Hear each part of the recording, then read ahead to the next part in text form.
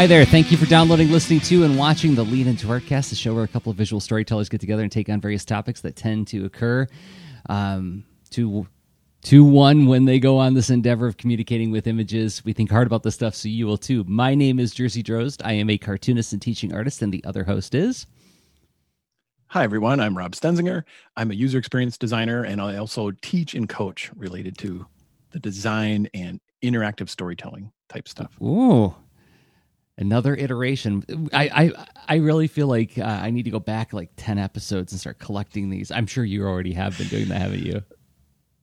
Well, kind of, but like, no, that would be fun data, actually. I'm going to make that a project. Like what is the plot of, like, what are the dimensions of this aspect I emphasize or another?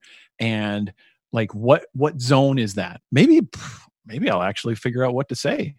And it would hone in on the consistent that modeling that you just saw everybody or listened to is exactly like the approach that we do, where like it's part intuition, but then we don't just lean on that intuition. We step back and we go, okay, let's look for patterns and see what other kind of information we can glean from this so that we can make as informed a decision as we can when we're making our choices through our communicating with images, creative work. And this week, every week we show up, we take on a topic, we try to like pick one and just like look at it as hard as we can. And we usually do it in like two sections, where one section's like what it looks like when we're doing the thing, and the second section's how we think about it. And then we got a new third section where we talk about this thing called an ongoing 2-minute practice, or checking into practice for practice's sake. And that got me thinking about an approach for this week's episode with sort of a 180 on the whole idea of checking in on a regular basis to do a practice, but like, let's talk about a more goal-oriented topic, because we like both, right? Oh, very much so. Like this so 2-minute practices has been an interesting thing to explore with creative challenges. Creative challenges has permeated and is like one of the most consistent themes in our entire body of work with Lean Into Art, because they're incredibly useful ways to sort of tackle a problem and or put some kind of thing you've been inspired to make into a circumstance and then navigate it. And whether that the result is you want to learn more and practice and build your skills, or in Jersey's case, it's almost always to build a product. And then over the years, I couldn't help but notice that Jersey consistently builds products with this kind of thing. And so we've talked about that. And I think it's a great, I admire that because I look back and I have certain work that I think, well, if in that creative challenge, I would have made this more of a product, I think I could have gotten there or close and then finished it after or what have you. Anyway, so it's a common topic for us to think through, and I think it's constructive, because what are we doing here? We're hopefully building things that we believe in, and you got to start from some idea, and it goes into a more clarified thing as you put it into the world, and then you get it out there, you share it. Hopefully, if it's more of a product, then what you're sharing is maybe something you can engage in trade with. Buy your zine, buy the comic, what have you. Mm-hmm. Or at the very least, there'll be a clarified sort of representation of what your value is, what your values are, I should say. But we'll get to that. But that's the framework for this, and I think that's as good a time as any to like hit the music to say where we're going to go next. Oh. What is this? Music is really slow. I forgot that this track starts so slow. Oh.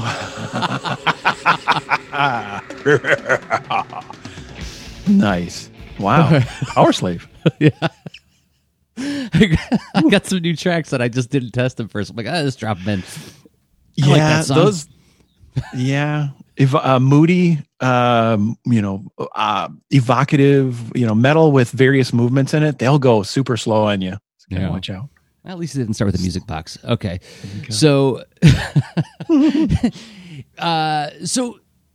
I messaged you a couple weeks ago because I was just like letting YouTube play in the background while I was working, and I came across an older video from Jake Parker, which was entitled "You Need a Product, Not a Project," episode 41 of Jake Parker's YouTube series of videos, where he like does like sort of like a talk / essay while you watch him draw. And what was this from? April 2016.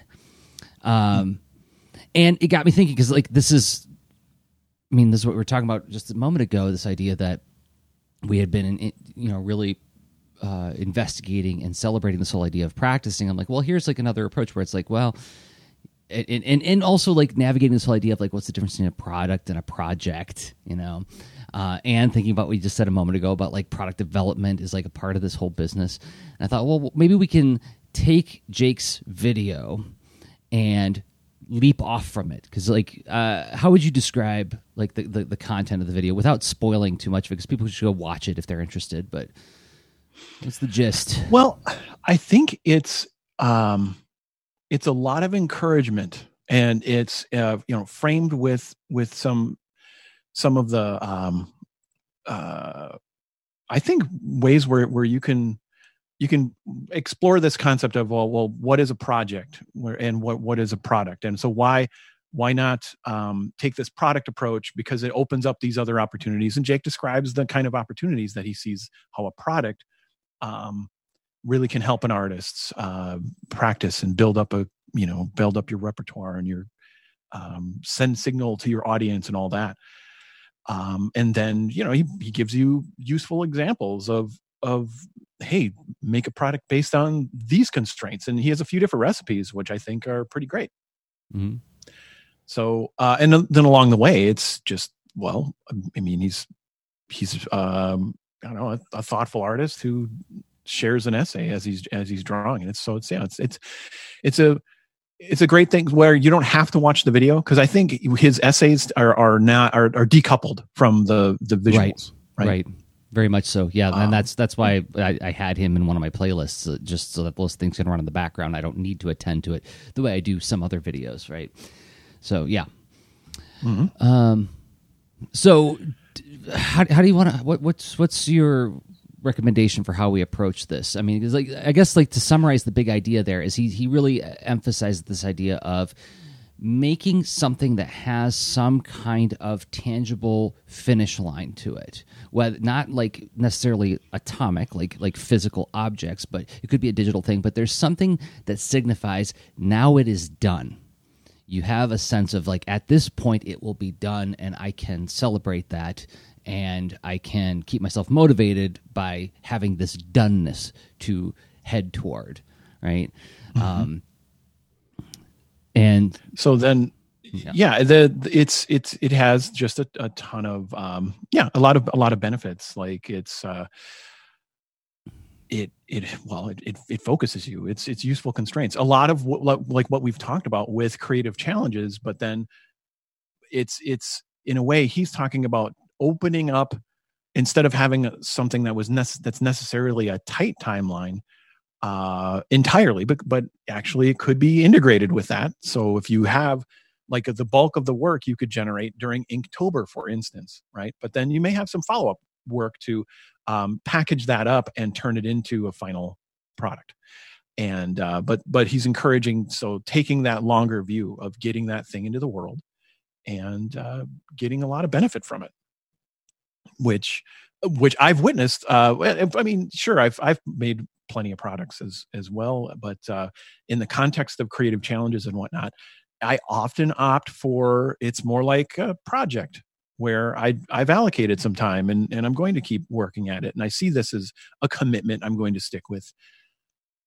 But it's not as much about that handoff and getting it into the world, right? Mm-hmm. And so, so I've really empathize with that contrast, and so. What stood out to you about this, Jersey? Where, well, I mean, something about it arrested your attention, right? So one thing that stood out to me is that the word product has mixed mixed results with when you say that word to an art community.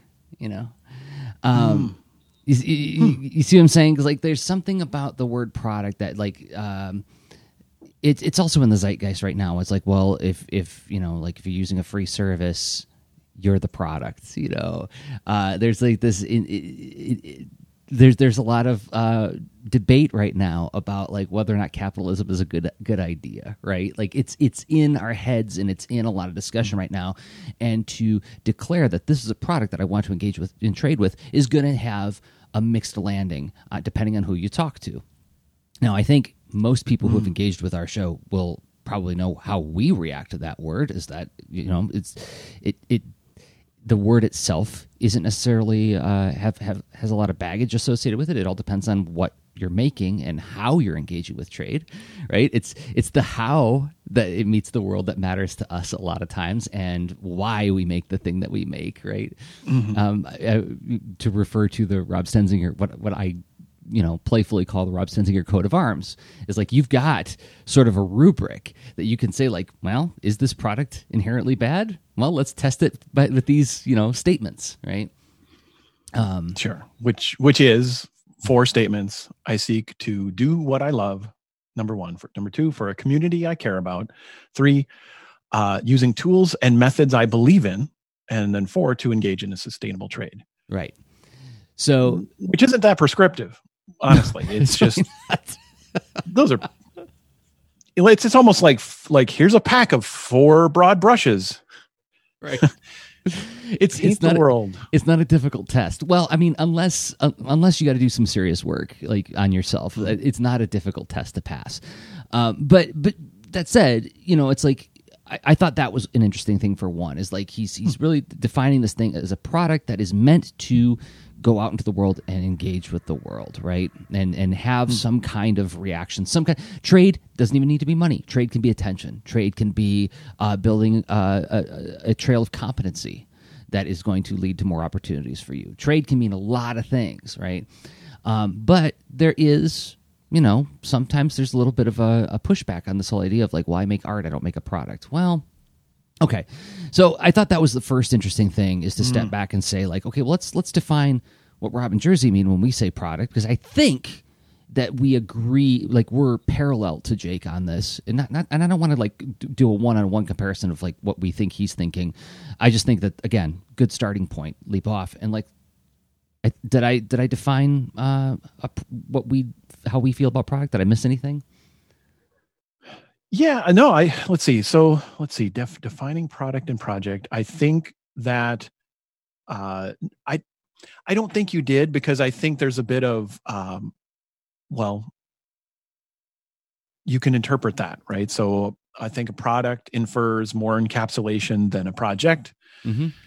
Project is probably part of a bigger suite of, or bigger, system of endeavors where you're enabled to take on a consistent task or set of tasks or whatever.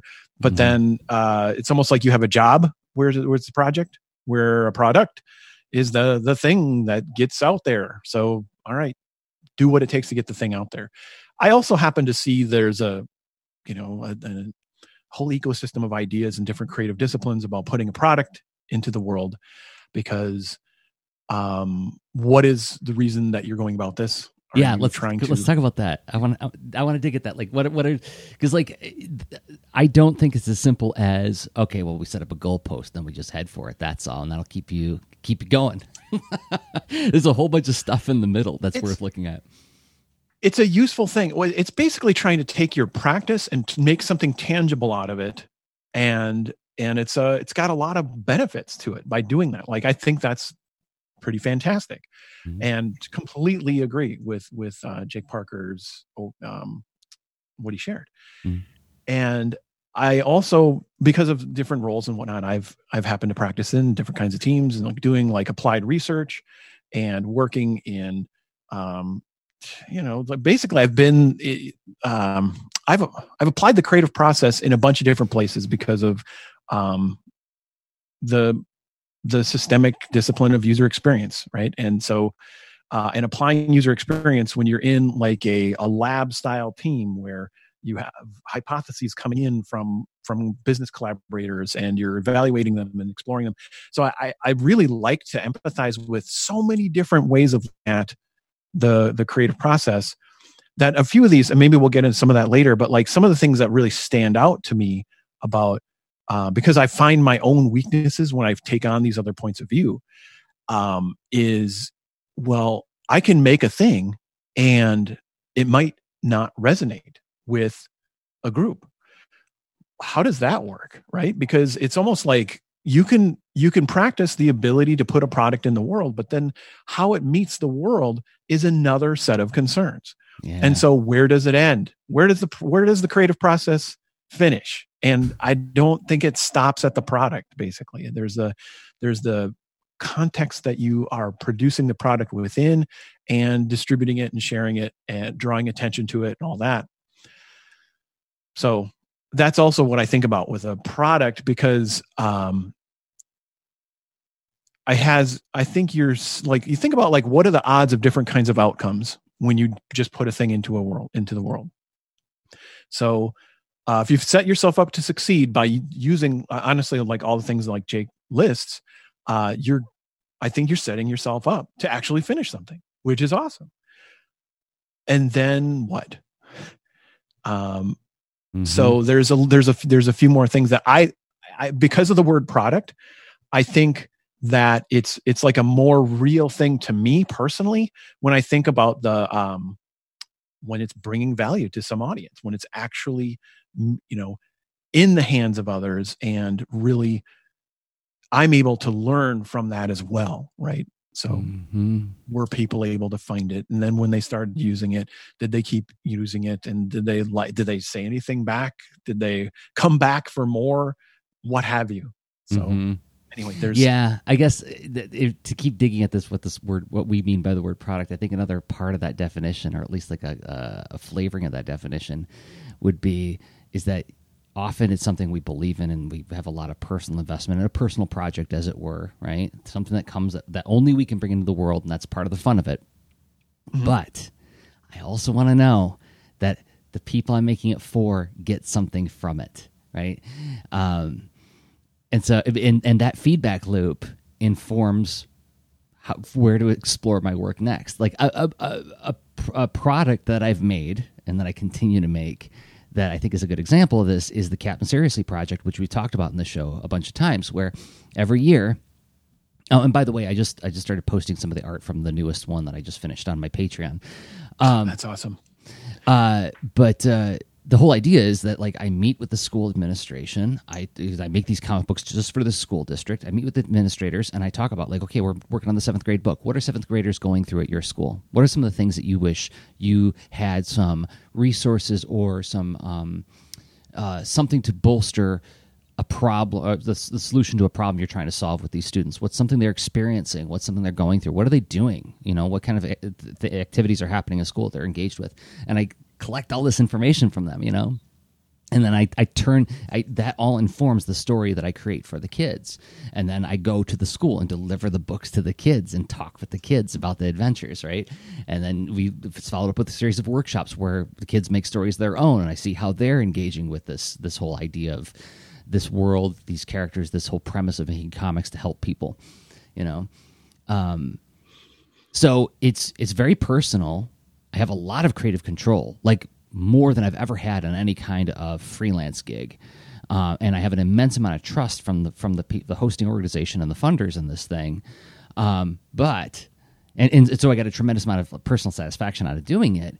But part of that satisfaction is the feedback loop of the before, during, and after of the thing. It's not just holding the thing in my hand that makes it worthwhile. It's the whole experience of how the world reacts to it that helps create that feeling of creative satisfaction. And that's another thing too, is that, like, products often don't stand alone as far as the service that's wrapped around a product, or the progression of generations of new product that happens from it as well. And also, it's important to not get bogged down on this. This is where I think, again, Jake's approach to this is fantastic, because it's like, where do you have the most creative control? And it's going to be, it's in this, a lot of the stuff that Jake lists. Mm-hmm. And building something that you believe and sort of managing it like a, with some constraints and embracing them and, tuning in and being wise about it, all that. Fantastic. It's just that also, like, once you feel comfortable with, like, oh, I can make the promise to myself that I can put a product into the world. Now what? Yeah. And then this is also kind of the now what, where there's almost like the service aspect of it, like which you were describing, and the generations of other product that kind of almost, like you have this giant story that's like it's kind of like a suite of products in a way that you've been able to produce, which is interesting. And so products have lots of different life beyond that individual encapsulation of the thing. Mm-hmm. And I think that the individual encapsulation of the thing can be involving the audience more or less, depending on what kind of project. Is it more of an expression or a service? Because you were describing involving your audience. And so you're really doing design and problem defining and problem solving to help inform what that product needs to be. So other angles on it too is to change the nature of what that encapsulated thing is. How much is the audience involved or not? And so I think about, like, Guitar Fretter is an example of a product that was a bit service and expression both, but like I wasn't able to discover a lot about it initially because of how I invested in it. I created a prototype and I tested it with a small audience, and then eventually created the final version. That whole story we've told a couple times, more than a couple times. But like, when I really didn't get to discover like how the audience is going to react to it until I put the full thing into the world. And then I got a lot of feedback, and then I iterated on it, like probably, I forget, 7-ish times or so. I've done updates. Some of those are really significant. And I'm currently working on a new version of Guitar Fretter. And all of this is informed by having put that initial product into the world, and then the little iterations of it, right? Where, books can get second editions. You can fix things, what have you. Yeah. So I don't think software stands alone in that world of adding to it. But and so let's see. So what was I? By the way, guitarfretter.com for those who are tuning in, and it's also available for iOS and Android. Mobile game. Learn the frets on a guitar through an interactive game. So, right. So I had personal, stake in that, where I was like, I want to actually be better at understanding the map of the fretboard. And so I started playing around with this, and I found sort of a fun loop. And then like I said, I tested it with an audience and then made a full product out of it.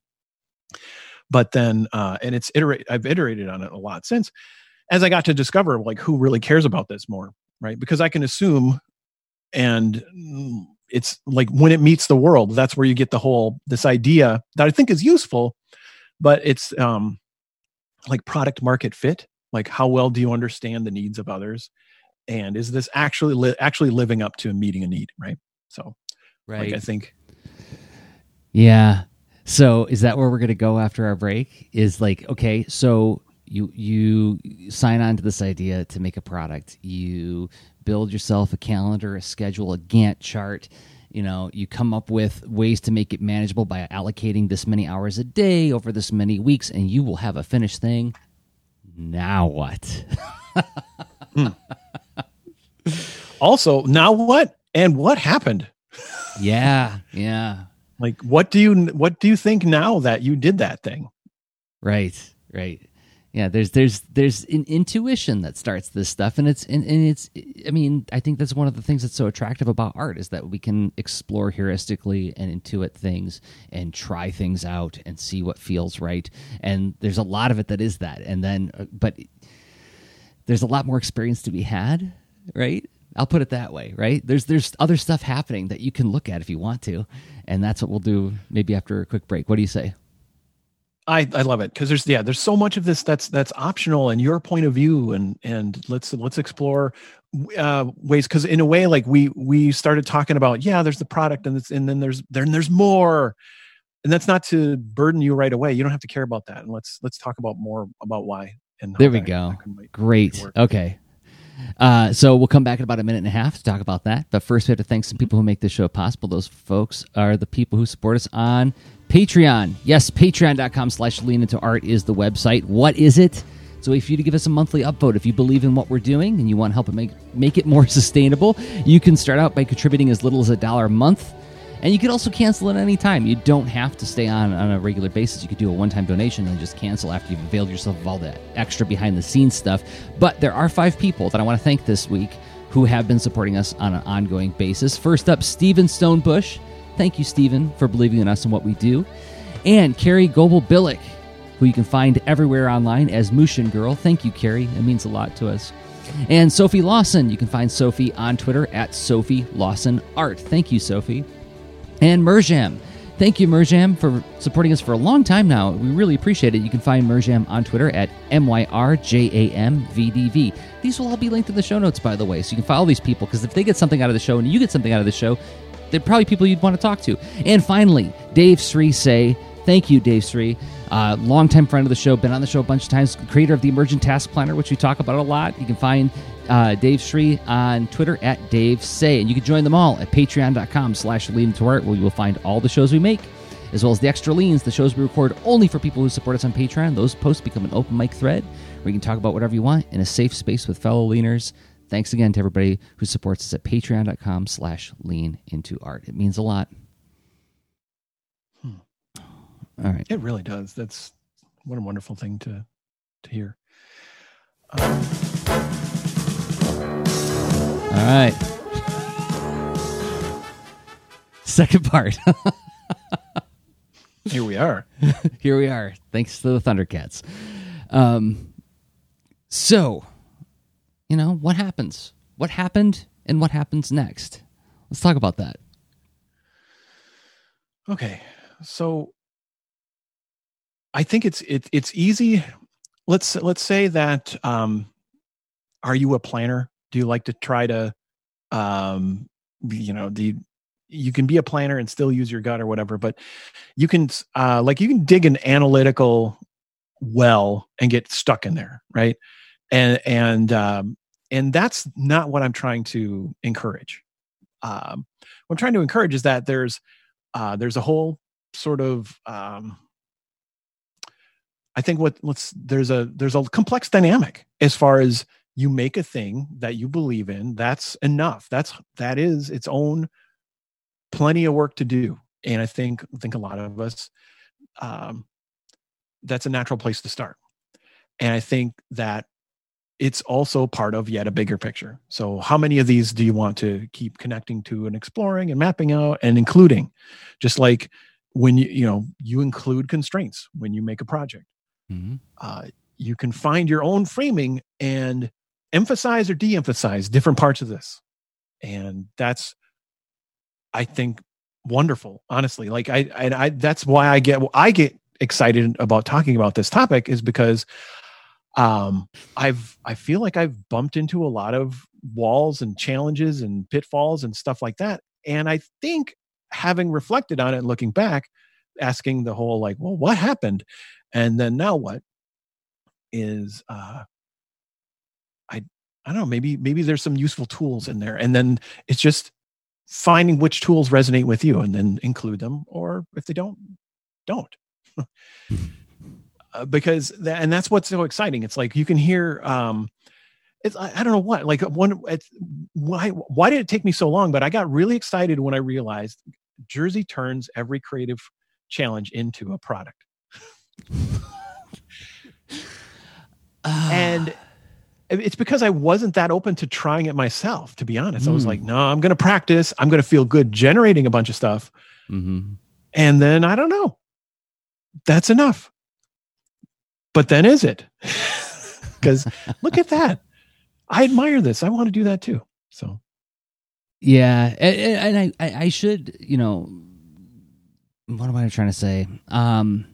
I want to be careful to say that the products that I develop are like you were talking about with Guitar Fighter. They're like sort of like a version 1, like it's a deliverable thing. Like, so the Baron von Bear mini comic that I made 2 years ago for Inktober, I had a shippable thing, but it wasn't like, I wouldn't consider it finished because I've since revised a lot of ideas that I explored in that mini comic.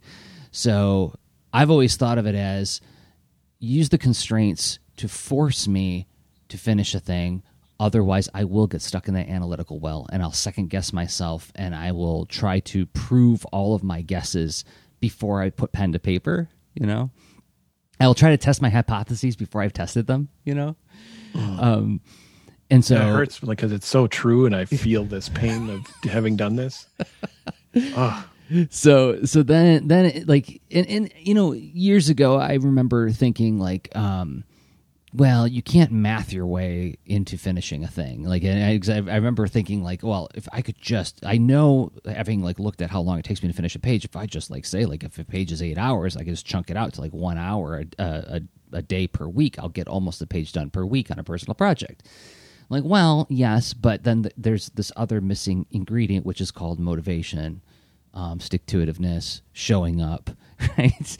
I can have that hour scheduled if I don't do anything about it, it's not going to get done anyway. So like that, the creative challenge thing is like the perfect storm of accountability, motivation. I want to play along with all these people. I don't feel, because like this is just self-knowledge, right? This has nothing to do with, I'm not putting this on any other artist, but I know that if I feel like I'm being beholden to something, I get really resentful. I'm like, well, I'm not going to do it then. Watch me say no, you know.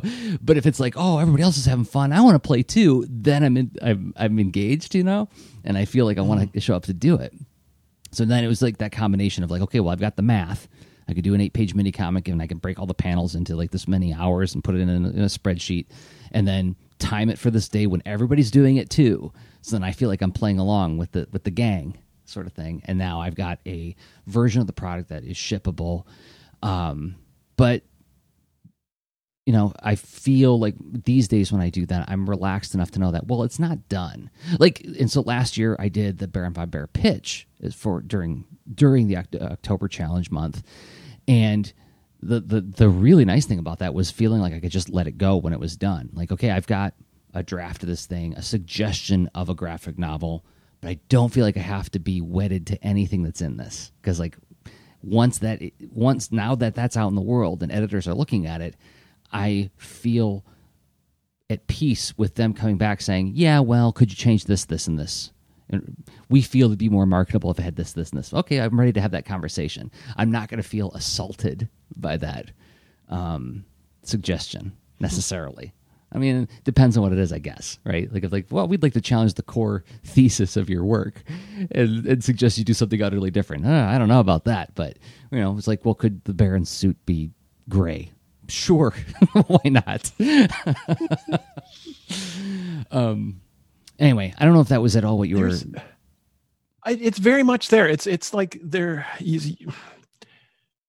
so many awesome elements of what you shared there, because there's an unknowable threshold of that I love creative disciplines that try to take in big systemic perspective, yet also really putting stuff into the world is the only way where we get to really learn, right? So that's why, like, prototyping, being open to iterating on projects, and how that's awesome how you called that initial Baron von Bear comic like version 1. Mm-hmm. And I think that there's so much version 1, version 2, and it's like evolution that can happen if you're willing to, like, well, learn whatever you got to learn to navigate your own quirks for getting a thing into the world. There's great recipes and patterns that work for lots of folks.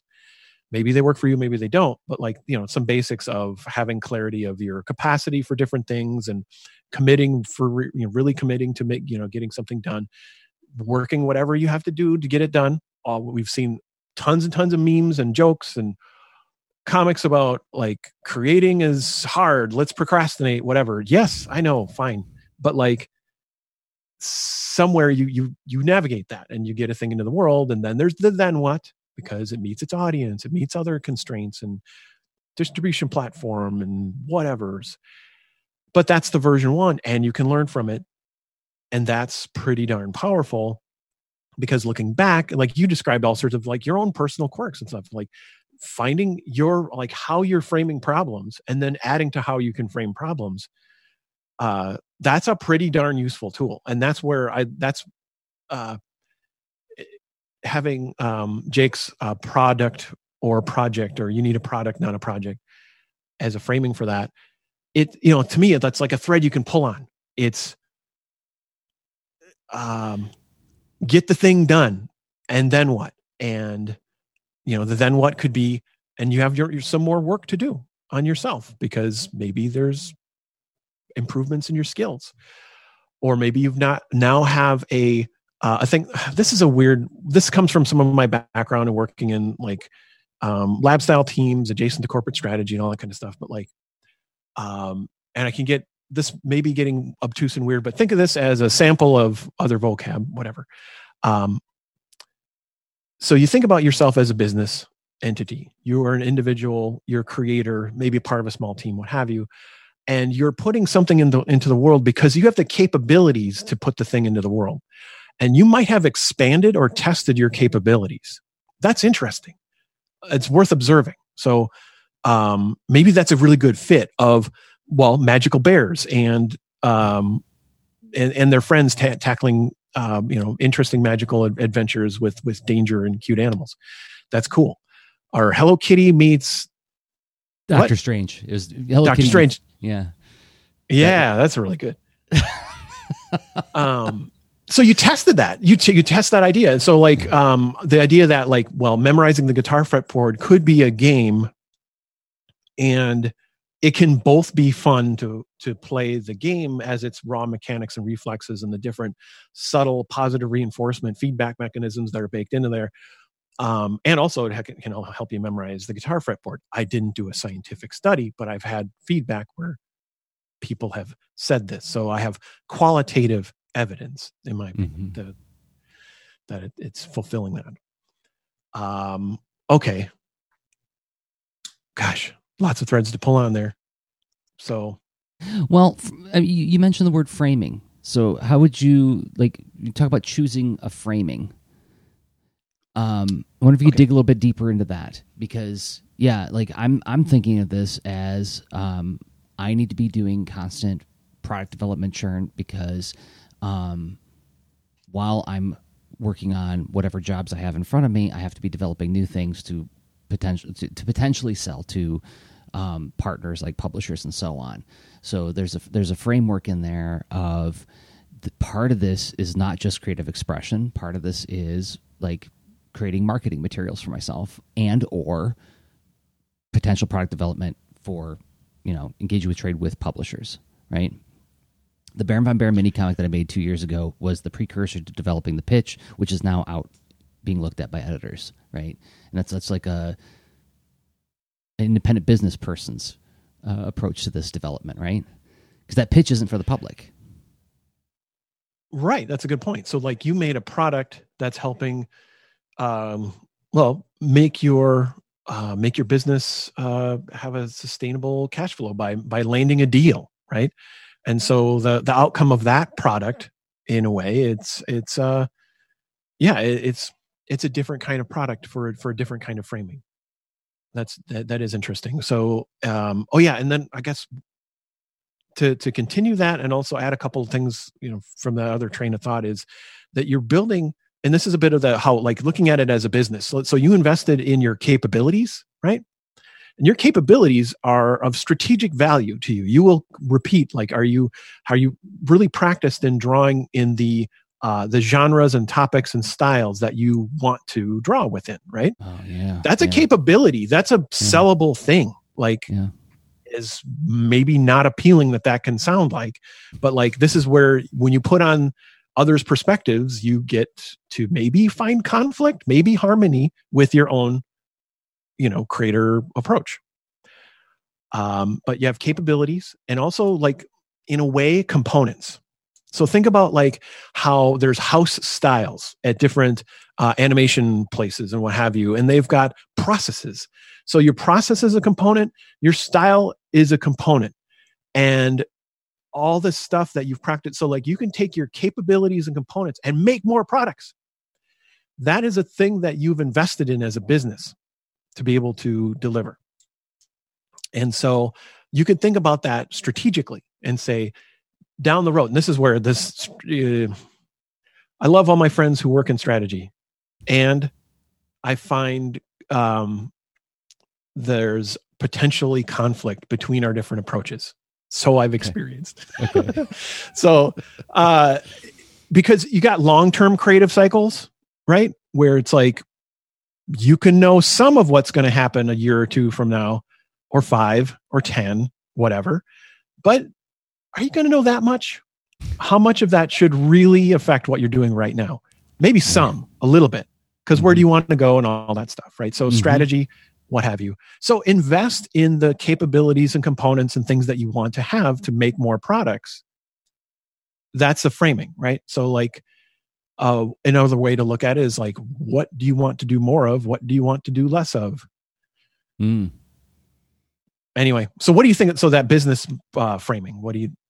No, that makes sense. Yeah. Because another thing that I find that, I am very guilty of is, and I shake it off usually pretty quickly, but like I'll start with, well, this is what the world wants. The world didn't ask for what I'm making, so I'm going to like do something more of what the world seems to want right now. Sure. Right. Right. Chasing a market. Yeah. And just that simple sentence that you uttered, which was, what do I want to be doing less of? What do I want to be doing more of? Right. Something like that too. I mean, and this is why like a lot of artists will tell you, put the stuff in your portfolio that you love doing. Don't put the stuff that you think will get you more gigs, because otherwise you're going to find yourself doing stuff that isn't as interesting to you. So that's a really pragmatic way to deal with that. Yeah. And so you can just you can adopt that as your approach to say, this will accrete and build up, and eventually like I stand out in this area. So this should work well for me as a strategy. A good example that Ann and I talk about when we're, doing workshops together is one of the reasons we got the Rockets book from First Second was because in 2007, a long time ago, we made a mini comic about the Apollo 12 mission, because we just happened to love the Apollo 12 mission. And so we did an 8-page story about it, took it to conventions, traded it around, and editor of the Science Comics series remembered that book and said like, hey, I know 2 people who are really into rockets. Let's see what they could do with a book about rockets, So it's something that it's a personal project. We created a product to put out into the world to see what people say about it. And there was a payoff way down the road in the sense that we left a trail of competency that where somebody who we could engage with in trade with gave us that opportunity to engage with in trade. Right. So that's great. So like in a way that's building a brand as well. So the awareness and the story of your work is one way to look at what a brand is. Yeah. Yeah. The recognition, the recall, that's when a brand is performing its job. And that's, and it can be subtle because it's just the trust in the qualities and capabilities that you have to provide. Yeah. Yeah. That's a more nuanced way of talking about like this idea of like leaving a trail of competence. Right. Because like they're useful. Isn't that interesting? Different framings, right? They're both kind of pointing towards some general space, and whichever framing works, that's pick a useful one. Well, I'm grateful that we're teasing at this a little bit, because like one of the things that a lot of cartoonists say is like, if you just make good work and put it out in the world, it will get attention. I'm like, well, I think there is some truth to this idea. I get nervous when something's reduced to that simple a phrasing, right? Because well, what does that mean? Does that mean it's like just like a magic trick? Like you just like put stuff in the world and like good things happen, build it and they will come, I'm not so sure.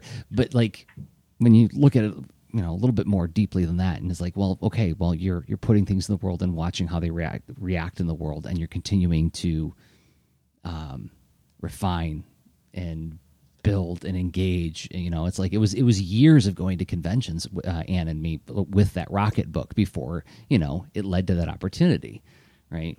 But we took it every year to every convention since 2007. Wow. That's what a powerful example. And it's the, there's a, and so looking back, this is now we're practicing the whole looking back and like, well, what happened? And also, where do you want to go? And that had an effect, and that did work, but then it's not that precise, right? So it's not like there's only one, like as you're going along, that's probably not the only product and the only thing you're doing, right? So you probably have multiple experiments and explorations going on and whatnot. Absolutely. But consistently investing in that one, I mean, that is an investment. That's another idea of like, this is a thing you believe in enough where you continue to do it. And I think I get nervous too with all your eggs in one basket. Do only one thing. Yeah. And only, let's see, and like at the exclusion of all else, and then just put good things in the world, and people will come. How many people can I pay the rent with that? Yeah, and all that. And that's where I know humbly that it's not all up to me, right? Where is the world right now, and how do I relate to it, and what can I do, and what have you? Right. Yeah. Part of this is discovery. And this is why when it comes to this product development thing, I always come back to this mini comics idea, because it is such an affordable way to test, to create test materials, to get reactions from the world, to see where that these are all things I'm interested in. These are all things that I enjoy doing. Let me put them all in the world and see which ones start to get the reaction, so I can start investing more in that direction. And even then, like, it depends on how you're putting it into the world. Like, so for instance, my Boulder and Fleet mini comics are among my most popular mini comics at shows. I get a lot of reaction from them.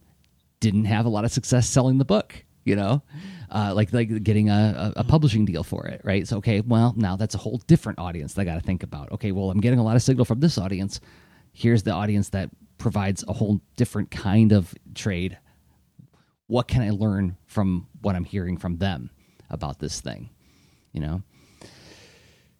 Super powerful there. Recognizing that a signal has context, right? Mm-hmm. And tease it apart, like explore, like what are you seeing? Make your own observations in there. And that's, I think, really useful to feedback into your framing. Use it as feedback and ask, what can you learn from this? And just the idea, though, that recognizing those are different audiences. Like we've all faced rejection or different things that have, worked well at one, and then suddenly didn't work well or whatever. And it's just, you're puzzling. You're having, you're getting some signal, but it's not really obvious necessarily what's within there. But if you take time, you can find things to observe inside there. And that's,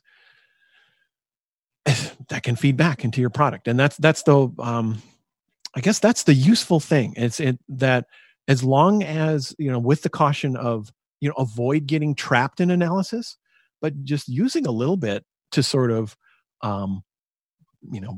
build up for your next attempt, and what are you going to try or do? And as far as what are you going to invest in next, and how are you feeling a little more confident this time? So there's other things too, as far as, all these different areas of like people that you work with, if they're from legal or finance, or their primary thing is a particular area of business of in sales or acquisition of books or making business deal, whatever. They all have interesting, creative ways to look at the world. That's what I've learned, and I try to borrow from them. That's good. I feel like this is a good exploration of the topic for now, right? This is something we're to come back to again and again, and this is like us checking in on it in early 2020. What do you think? Or is there? I think so. Okay. I think it's a longer conversation. And the only thing that could happen now is we'll step in more jargon. So I just cleaned off my shoes. I was going to say I didn't wear my galoshes today, so I don't want to step in any more jargon. All right. So do you want to take another break and then come back with the switching from like goal-oriented product development and like talk about practicing again for the 2-minute practice this week? I love it. Let's do that. Okay. We're going to come back in about minute and a half, 2 minutes, and talk about this week's 2-minute practice. Before we do that, we got to thank some more people who make this show possible, and those people happen to be us. We make the show possible, and the thing that we make lots of stuff, and then we think really hard about the stuff we make, and then we bring those thoughts to this thing called Lean Into Art. And the thing that I make that I hope you will check out this week is another podcast I do called the 4 Million Years Later podcast, and we just finished talking about season one of what? The Transformers cartoon from 1984. Me and an old friend of mine watch an episode of the show a week, and then we convene to talk about what we saw. We talk about it from the perspective of like how we engaged with it as young people, because we're Gen Xers. We grew up with the show, and we talk about how we feel about it now. Well, how is our perspective change about these characters? Rob and I were just texting each other last night about my relationship with the character Starscream, and how when I was a child, I looked at him and said, like, oh, that's what confidence looks like, because he stands up to all these other people and asserts his personality in this room full of people who all worship Megatron. Now as an adult, I look at him, I'm like, nope, he was an incomplete picture of what self-confidence is. He's self-aggrandizement. He is a POS after all, and I never realized it as a child. So you can find it at 4millionyearslater.com, and you can also find it in your favorite podcatcher. And like I said, you can watch along and listen to the entire first season of the show. Rob, you make all sorts of products and videos at Skillshare. Totally, and we need to put in our segment here a little high five for when I get to react to your product. Because 4 Million Years Later is a really delightful podcast. I highly recommend adding it to your feeds, because it's more of Jersey's analysis, but applied to that world of story. It just happens to be this story that really connects with Jersey from his childhood and whatnot. But like hearing that kind of story analysis with Jersey and Hoover is it's fantastic. It's fun, laughing, joyful, and deeply analytical. It is very, very boisterous. I will say that. Like Anne, who's working from home right now, said to me last week after we recorded an episode, it's like you were shouting so loud it almost sounded like you were yelling at Hoover. So yeah, it's a high energy show. But yes, let's talk about your Skillshare page and your store section on your website. Sounds awesome. So if you go to robstenzinger.com, or specifically robstenzinger.com/store.html, you'll find the things that I sell. And one of the things I just want to emphasize today is this set of workshops that I have, sort of my 4 recent workshops that relate to a variety of creative endeavors, where you can get deeper into collaboration and visualizing that collaboration from the perspective of your users using this drawing user journey maps workshop. You can have a great time exploring character design for fun with yourself or with your family, doing the workshop Sketching Happiest Kitty. Or if you're thinking about, hey, this product stuff sounds really interesting, or project, and I've got a whole workshop about basically creating your own custom creative challenge. And that digs into like really tuning it for what fits for you. What is your capacity, and what kind of fun is fun for you? And let's tune that creative challenge to work for you. Whole workshop for that. And then there's goal setting using design plus storytelling. And that's the whole thing where like, well, what are some outcomes you're trying to bring about in the next 5 years, and the big, topics and buckets and whatnot. Then how do you, take specific steps to like bring that about? And then how do you make that an easy story to tell? And this workshop takes you through like 7 exercises and has a nice pre-made workbook for you to work through these activities. And me and Kate Shield Stenzinger take you through each of those activities with lots of context and background. And each of these is roughly half an hour. Like the longest one is like 47 minutes. So a lot of useful things that you can watch and rewatch and explore some fun creative endeavors. And that's at robstenzinger.com/store.html, linked in the show notes. And then the last thing we hope you'll check out today is the Lean Into Art Discord. Yes, we have a forum now, and there are 6 channels in there, 6 sort of like conversation areas. 3 are public, where you can request future topics of shows. You can comment on past episodes. You can even post some of your challenges and quests if you are engaged in or participating in the 2-minute practice. That's where you can post your results. And then there's 3 channels that are only for people who support us on Patreon, including a social channel where you just post about, hey, here's the zucchini I made last night. Doesn't it look pretty? And we'll say, yes, it does. Links in the show notes, the invite link. So you can join us there at the Lean Into Art Discord. Okay. Talk about the 2-minute practice. Hi there, Rob. Hey, Jersey. 2-minute practice time, huh? Uh-huh. And what was our practice? You picked one that I've been following this pattern of like whoever picks it, I just kind of go with it overall. Like there's been a little bit of adjustments and there's always interpretation, but it's been such a fun thing where there's like a built-in prompt. I know that our approach is you don't have to do what our prompt is. We're just here to celebrate 2-minute practices. But here I went and drew circles. Mm-hmm. Yeah. How'd it go?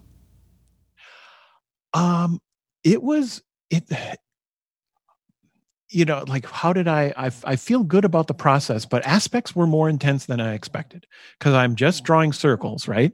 But you can draw circles at a leisurely pace or you can really draw a lot of circles.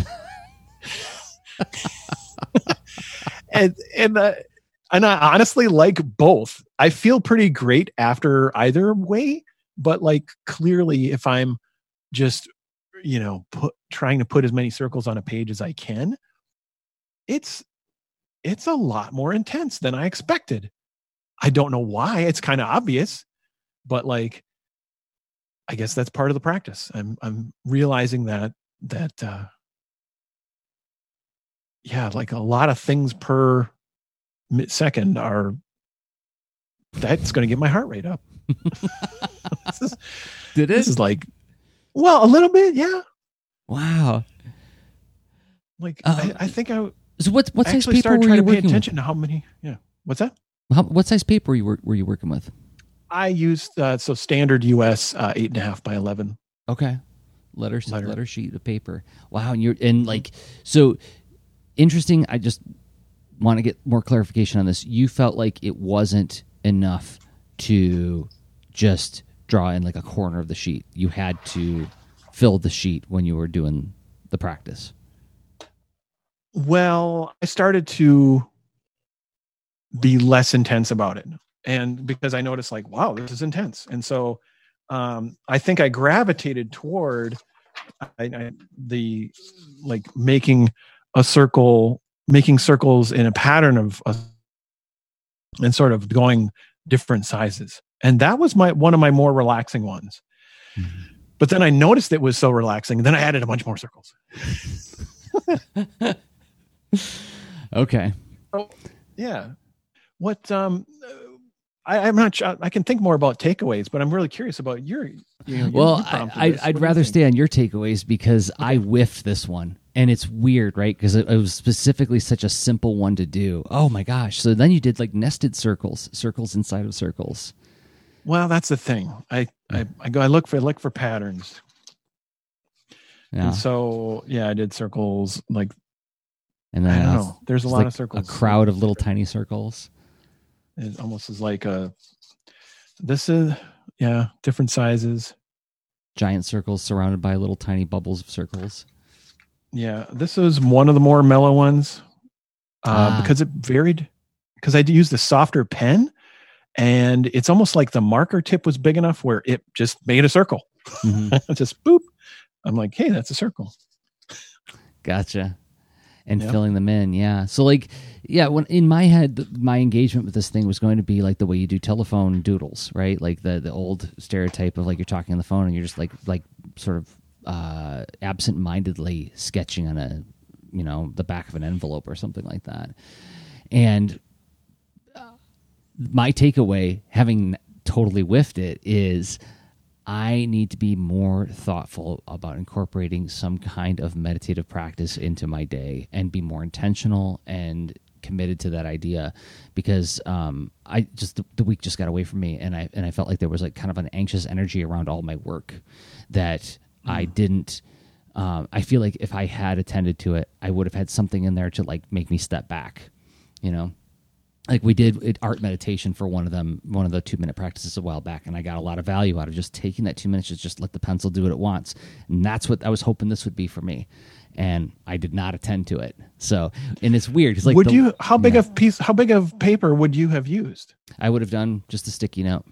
It was sitting right here. Been better. That's a good idea. It was right here next to my keyboard, right? It was ready for me. My pen, it was all set up, and I just didn't attend to it. So, but that has a big effect too. The space you choose to fill can make it seem more daunting or less, or like, you know, a workout adventure. Watch, you know, like you can put a lot of circles on an 8.5 and 11 sheet of paper, as you could on a sticky note. But like what are those, like 2.5 or 3 inches by 3 inches, something like that? Yeah, and 3 that's going to make it more calm, I think. I would think so. Yeah, Although, you know, I like the idea of also working larger. So I just finished teaching a class recently for 5th graders, and I noticed there was this one student in my class who draws really tiny. She was drawing so tiny. It was all very detailed and it was very precise, but it was super small. And I was like, okay, well, here, guess what? And I put this like giant piece of poster board in front of her. I'm like, you're going to draw the world in which your character lives. I just want to see what their world looks like. And she's like, okay, well, I'm just going to use this corner. I'm like, nope, you're using the whole sheet. And she's like, but that'll take forever. I'm like, learn how to draw bigger. You know, it's like you can draw big, you can draw small, but you should be able to do both. You know, and then she did, and she drew like this like giant wilderness landscape, and it wasn't like as densely detailed as like her little drawings were, you know. And she's like, well, I still like drawing small. I'm like, okay, but still, you know, there's something that I don't know. Like I would think that it would be fun to also do like a poster board and use my whole arm and draw some circles that way too. That might be I bet it would. Gosh, yeah. That was fun. I did set like a few practices ago. That's what I did. I used, what was it? Like 20 by, I forget what size, 16 by 20 paper, something like that. Yeah. And, big arm motions. It was energetic. It was it was like a little mini workout, but like, it felt great. It felt like I don't know. Like I did like I let something out of me. That's what it felt like. Yeah. I can see that. It's interesting to me that last week's challenge, which I took on a little bit hard, it was a bit more of a challenge because I was like doodling on postcards and mailing them to friends. So there was like a little bit more built-in effort at the outset to like pick my postcards, stamp them, address them, and then do the 2 minutes of like drawing on each one of them. Like that I was able to pull off, but this week, a relatively simpler challenge, somehow I didn't manage to get to. So I think, like I said, I think my takeaway is that like I need to commit to this, not just for its own sake, but for the sake of introducing some kind of, to quote Kate Stenzinger, she said it years ago, and it sticks in my brain because it was such a meaningful and useful phrasing, which would make a purposeful pause. I need to like make space for that. I'm not doing it. I'm actually with you too, because it's a little chaotic how I integrate this practice. And it's sometimes it's a warm up, sometimes it's a cool down, sometimes it's a calm warm up, and then sometimes it's an intense cool down. So it's all this mismatch happening, but I like it overall. It feels like a positive thing I chose to do in my day when I've been able to succeed in adding it to my day, because I've been very wildly inconsistent this entire time. I don't think I've succeeded in doing 7 in a row, 7 different days, but I've made it, typically been able to do something. And then except the last one didn't succeed there, but that's an interesting thing in and of itself. That is data. That's yep. Why did that happen? What do I want to do about that? Yeah. Yeah, I think that's this isn't a pass or fail class, right? This is a observe and watch and test and do class.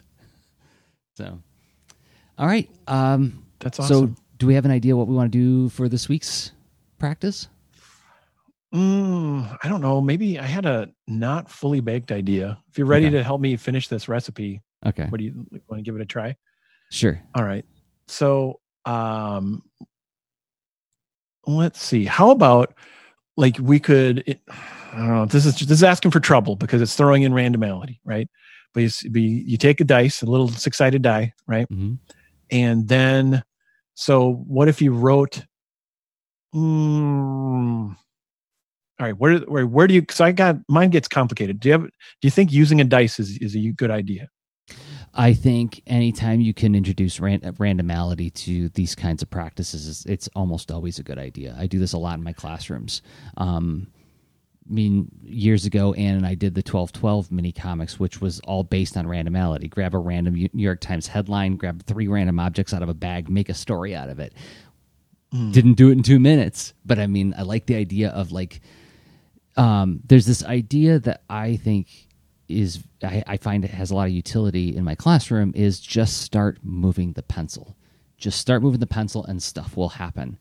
And the randomality prevents you from getting too worried about whether or not you're being clever, right? Work with what you got.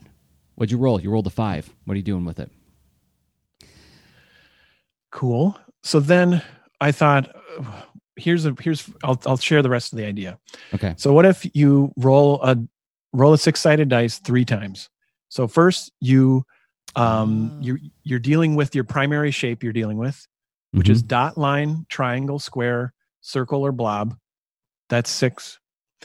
And then you can do the mood. So it's just shape and then the mood. And then there's 3 moods. 1 to 2 is happy. 3 to 4 is grumpy. 5 to 6 is confused or silly, right? Mm-hmm. And then the third one could just be how many you're drawing. Okay.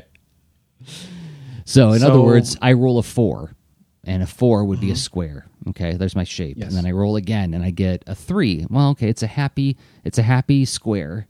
And then the third roll would be I got 2. So I'm going to do 2 happy squares. Yes. Okay. That makes sense. Right. I say go for it. I mean, as with all of the 2-minute practices, this is not a prescription. Spin it however you want. Take on whatever practice you want. But the only thing we ask is if you've got something that you want to show, like to present to the other leaners for feedback or for high fives, go to the Lean Into Art Discord and post them in the Challenges Quest channel, and we'll be glad to react to and interact with your experience doing the 2-minute practice. That sounds fantastic. Thank you, Jersey. Thank you, Rob. Okay, so I think we did a podcast again. What do you think? I think we did. And I think we actually walked by a whole tunnel of other podcasts. We were like, let's just stay on our current path. We finished 1 podcast today. So we're there.